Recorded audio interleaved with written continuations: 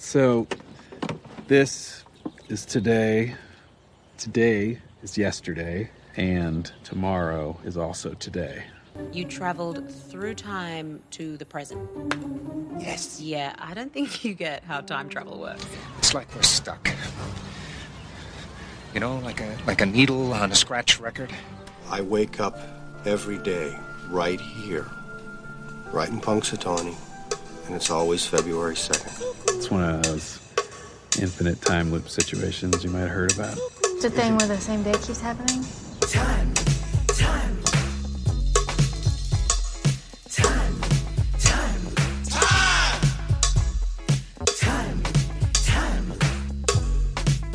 Slow down! What are you, in a damn time loop or something? Well, it's Groundhog Day. Again. And that must mean that I'm Professor Robert E.G. Black here to discuss Groundhog Day. Again. Still. Always. Paul Hannum, The Magic of Groundhog Day. Quote, Phil has to deal with eternal endeavors such as conquering fear, fighting inner demons, and finding true love.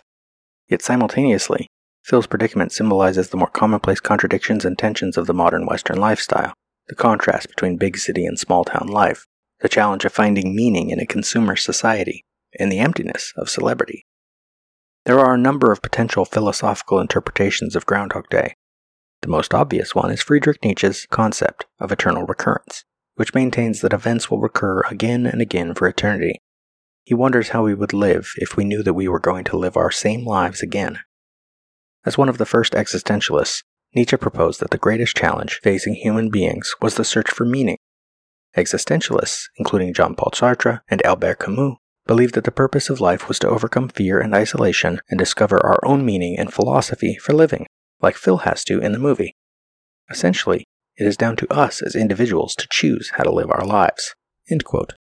And I don't know about you, but it feels harder every day.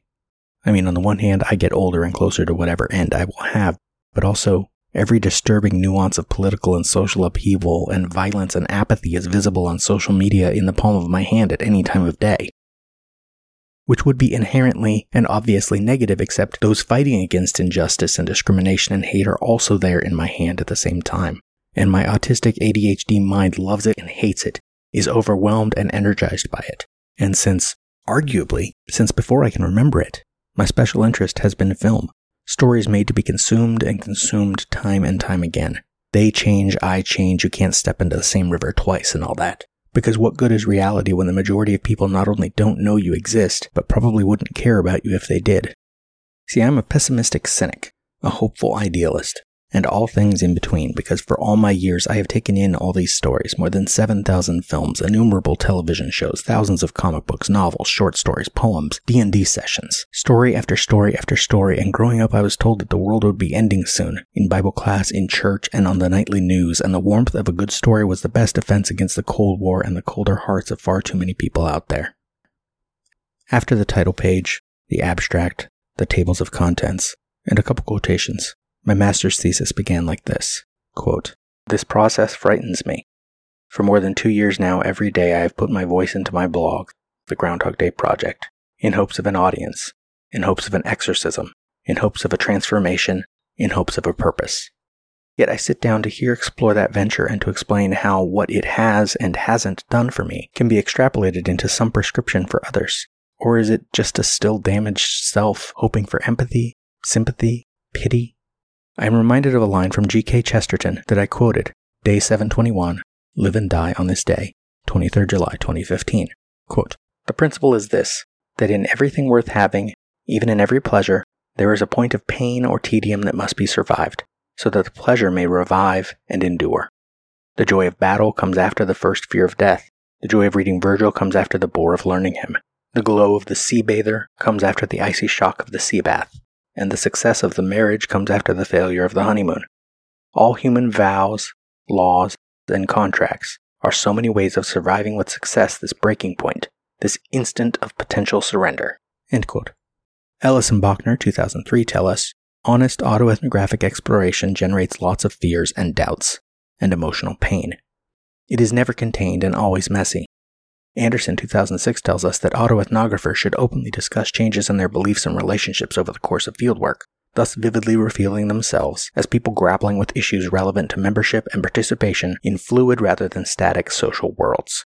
Starting something new, the thesis that follows, just like the blog more than 2 years ago, should be scary. It's a lonely journey into the unknown, and however small an audience, that audience will pick you apart eventually.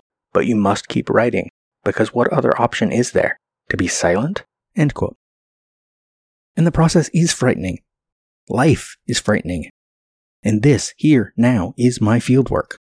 I watch movies, and for years I have picked them apart in my blog, in these Movies by Minutes podcasts, in conversation, because picking apart a story is the same as picking apart everyday life. So we must try to keep it simple.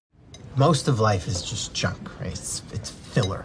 And then there's these moments when all the randomness turns into something perfect.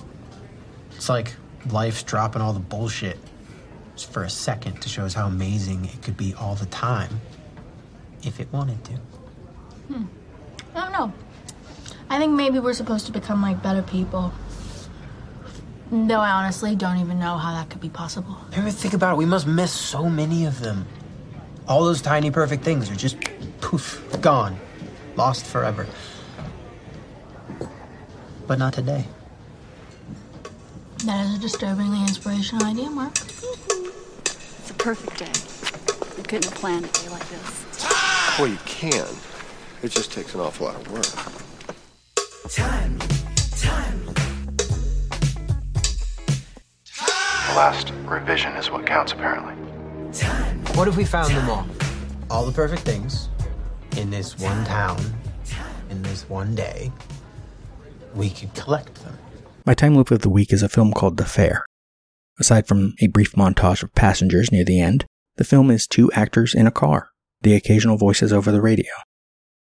Harris drives through the desert at night toward a growing electrical storm. His passenger is Penny, who he picks up seemingly in the middle of nowhere, and her destination, though specific, Elm and River Drive, is also in the middle of nowhere. They get 20 minutes together, and at the end of that 20 minutes, she disappears, he resets his taxi's meter, and the cycle begins again. For most of its 83-minute runtime, that's all the film is. At first he doesn't quite realize he's in a loop, then he starts to remember things, and then the two of them start to really enjoy their time together, through conversation, through physical contact, and through memory. I won't linger on it, or spoil its resolutions, but I will say that it plays like an extended Twilight Zone episode, and honestly would have been a damn near brilliant one at that, had it been streamlined and cut to that kind of length. It came out in 2018, but with the drone shots of desert and the simple staging of people in car, it feels like a pandemic movie. Minimal cast, barely any locations, and watching it again to talk about it here, I imagined it would make a fairly interesting stage play. It's a simple tale of people's need for connection, and the randomness and intimacy of conversation plays out beautifully. The Fair. Day 3, the second resumption, interior, bedroom, morning. The alarm sounds and Phil awakens to the same experience as the morning before and the morning before. And in a different bedroom in a different city, was the morning before that much different for Phil, really? Trapped in Punxsutawney, trapped in Pittsburgh, trapped as Phil? The location change is not the point, except inasmuch as a move or a vacation can alter your perspective just enough that you might see your everyday life from the outside and see its faults, its facets, its flaws, its features, and feel the urge to fix it. And I mean both of the opposing definitions of fix. You can see what is worth keeping, and what is worth repairing or replacing or removing. On your average day, you might not really see it. What Hannum calls the Groundhog Day effect, the, quote, daily grind of endlessly repetitive tasks, mind-numbing encounters with the same people, and meaningless activities and conversations that keeps us feeling stuck and powerless to change, end quote. Then put your little hand in mine, the song says. There ain't no hill or mountain we can't climb. The operable word there being we. But before I got you, babe, let us backtrack to the beginning of the minute, Phil's attempt at power from his seat of powerlessness. As minute 26 begins, Phil has just been on the phone with the local operator. The long-distance lines are down. Sitting cross-legged on his bed in the Cherry Street Inn in Punxsutawney, pencil behind his ear, he has hung up the phone and returned it to its place on the lower space of the bedside table. And I wonder, and I don't know if I've wondered this before in hundreds of viewings, why did he have that pencil anyway? I mean, the story demands its presence, but it could have been there by the alarm clock and he could pick it up before breaking it. He has no notepad before him. There is no indication that he had anything to write down. But the thing is, it matters that he pulls it from behind his ear, like a casual thought plucked from his brain, an inquiry into the forces at work that put him in this situation. But then, what is this situation? I suggested just last episode that time loop stories, at least when they aren't just trying to be clever, are about characters who are stuck in ruts in their lives, or who are inherently flawed people who need to be backed into a corner in order to bother to make themselves better. Phil is both. I'm both. Stuck in a rut of his own making because he has been treading the same path over and over again. He is a womanizer, he is a liar, he is a sarcastic asshole. He has a great job, but he thinks he is too good for it. And I'd wager he has no real friends. Maybe a few similar assholes from work he might go to a bar with some nights. But then isn't he just scoping the crowd for a woman he can spend an empty night with to fill the void at his center? I mean, what is Ned but a reminder for Phil that he has not kept in touch with anyone from his high school days back in Cleveland, because all Phil knows how to do is to run forward, ever forward, leaving a wake of insults and one-night stands behind him. Babe, I got you, babe. I got you, babe. I got you, babe. Punxsutawney isn't trapping Phil in anything but a comfortable embrace, reminding him of his humanity, reminding him that sometimes you can care about other people and not be in it just for yourself.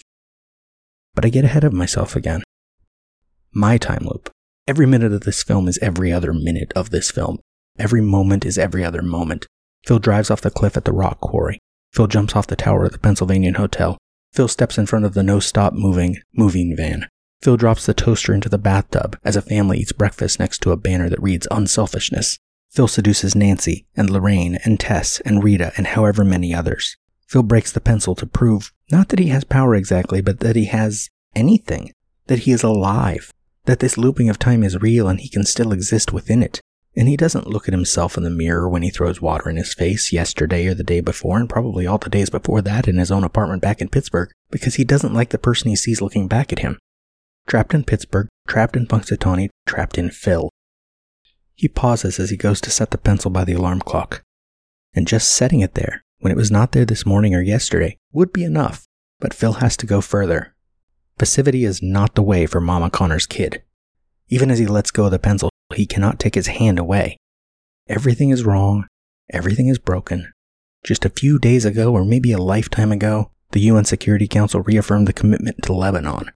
6 months ago, Iraq invaded Kuwait, and it's more than 2 weeks since the withdrawal deadline and aerial bombing is well underway. Ground operations have begun. There's a cholera outbreak in Peru, but everything is just fine because Disney got 3,500 kids from different ethnic backgrounds to perform with the New Kids on the Block at the Super Bowl, and Dances with Wolves just won the Golden Globe for Best Drama, and Bush referred to a new world order in his State of Union that sounds like a good idea. Diverse nations drawn together in common cause to achieve the universal aspirations of mankind, peace and security, freedom and the rule of law. But he was talking about war. Justifiable, perhaps, but war nonetheless. And Phil is stuck in Pittsburgh, and the Today Show has been giving Willard Scott a national platform for years, and Phil wants more because he grew up in America where bigger is better and Pittsburgh is small time and Phil is big time. Otherwise, how does he justify the way he treats people every single day? He has to be better than them, because the alternative is that he is a hateful, spiteful, unquenchable void that makes the lives of everyone around him harder. And Punxsutawney wants to give him a hug and tell him that he can be, should be, is better than that. This is not your fault. I got you, babe. I got you, Look at babe. me, son. I got you, It's not your babe. fault. I got you, babe. It's not your fault. I got you, babe. I got you, babe. I got you, babe. I got you, babe. It's not your fault. All right? It's not your fault. It's not your fault. He picks the pencil back up, looks around, but there's no Alan Funt in the next room. No cameras in Phil's reality watching him in this moment. Just camera operator Michael Stone or maybe DP John Bailey, pointing a camera Phil can't see. And maybe still photographer Louis Goldman is there, camera ready. But Phil can't see that one either. Phil is alone. He has only himself for company.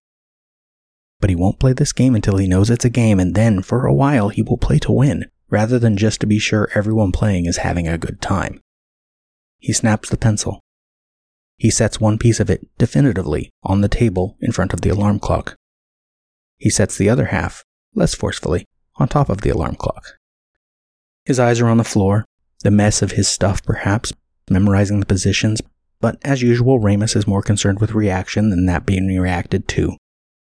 What Phil sees is only for Phil to know. Phil shifts from sitting to lying down as he pulls up the covers. Propping himself up on one elbow, maybe he's thinking he'll just stay awake for another 2 hours and the pencil break won't matter because 6 a.m. will come and joke's on them for trying to get one over on him. But what's more concerning? That a day will repeat once and only once, and Phil learned nothing from it? Or that tomorrow will be the same day over again and the universe is paying attention to him, singularly, and that means he matters. But then why can't he look at himself in the mirror? Why is it only complete strangers and forgotten folks from high school who have a kind word for him? The clock switches to 4:05. A 4:05 error code means the method is not allowed. We don't see Phil turn out the lamp. We don't see Phil fall asleep. We cut to the clock, filling the screen. 5:59. Click. 6 a.m. And Sonny Bono starts singing again. Cut to Phil, abruptly sitting up in his bed. And it's too much. He knows this isn't a replay of yesterday's show or a DJ who can't get enough of that song. It's February 2nd again, and Phil's life has been about getting ahead, and now there's nothing to get ahead of. But he remembers the pencil, a glimmer of hope. Maybe it is a replay, or a DJ who loves Sonny and Cher too much. He turns toward the table, and the camera moves with him as he desperately looks for his broken pencil. But the table is the same as it was the day before. Alarm clock, a small vase of flowers, a lamp with a leaf motif, a couple of chocolates. The pencil he finds only because he leans further over to reach the shelf below. The pencil, whole, is by the phone. He gulps. He looks around. Punxsutawney is singing to him, but he can't hear it.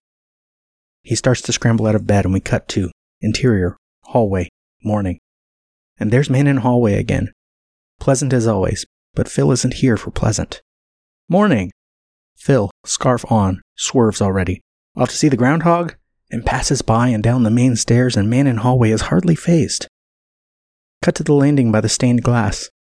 Phil hurries past the window, one glove on, forcing the other one on as he turns to head to the ground floor.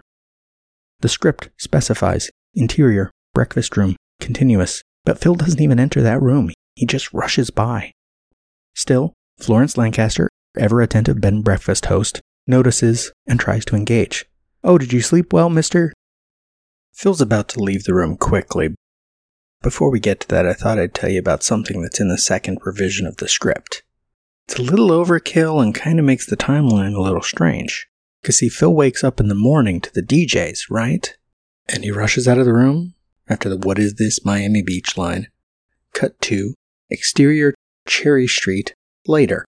Phil hurries toward the bed and breakfast carrying 2-gallon buckets of paint and a couple of big bags from a hardware store. Interior bed and breakfast. Continuous. Phil enters and passes Mrs. Lancaster in the breakfast room. Mrs. Lancaster, painting something, Mr. Connors? Phil, I'm conducting an experiment. Interior, Phil's room, later. Phil enters and dumps the bags on the bed. Out fall a couple of big paintbrushes, a small sledgehammer, a handsaw, a crowbar, plastic goggles, and assorted other tools. He puts on the goggles, grabs a hammer and some nails, and starts nailing the door shut. Cut to exterior, corridor, later. Mrs. Lancaster and several other guests are gathered in the hall outside Phil's room.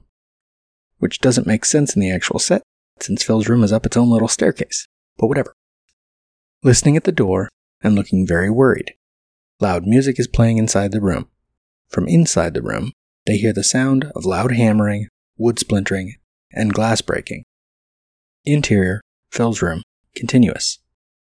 Phil has demolished just about all the furniture and woodwork in the room.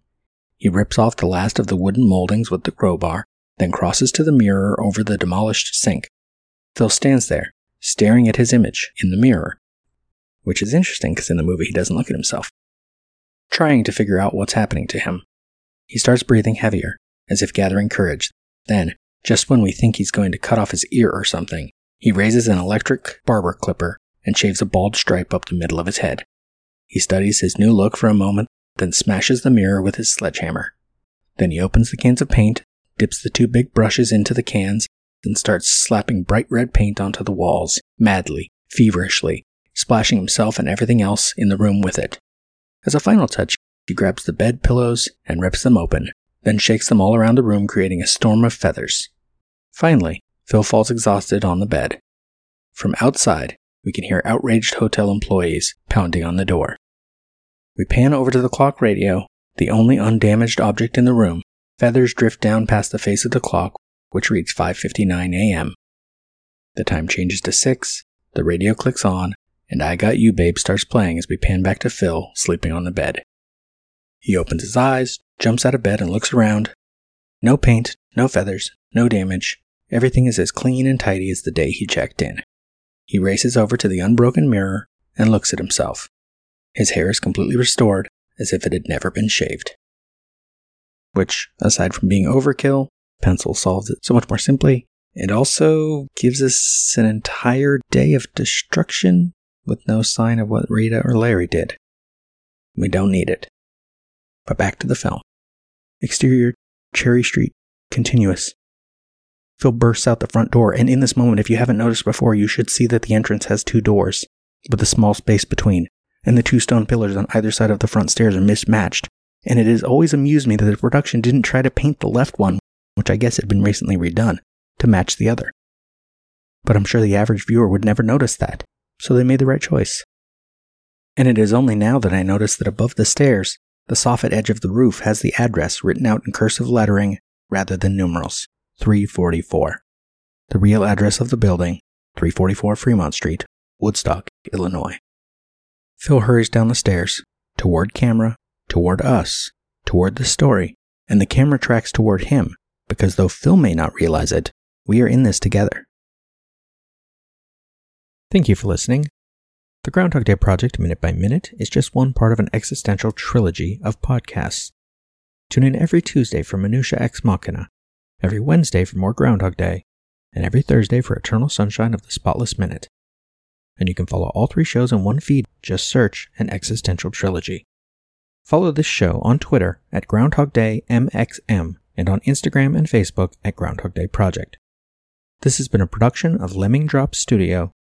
You can find links to more at lemmingdrops.com or join the Facebook group Lemming Drops Studio Tour. Also, you can support all my shows at patreon.com/lemmingdrops. Until next time.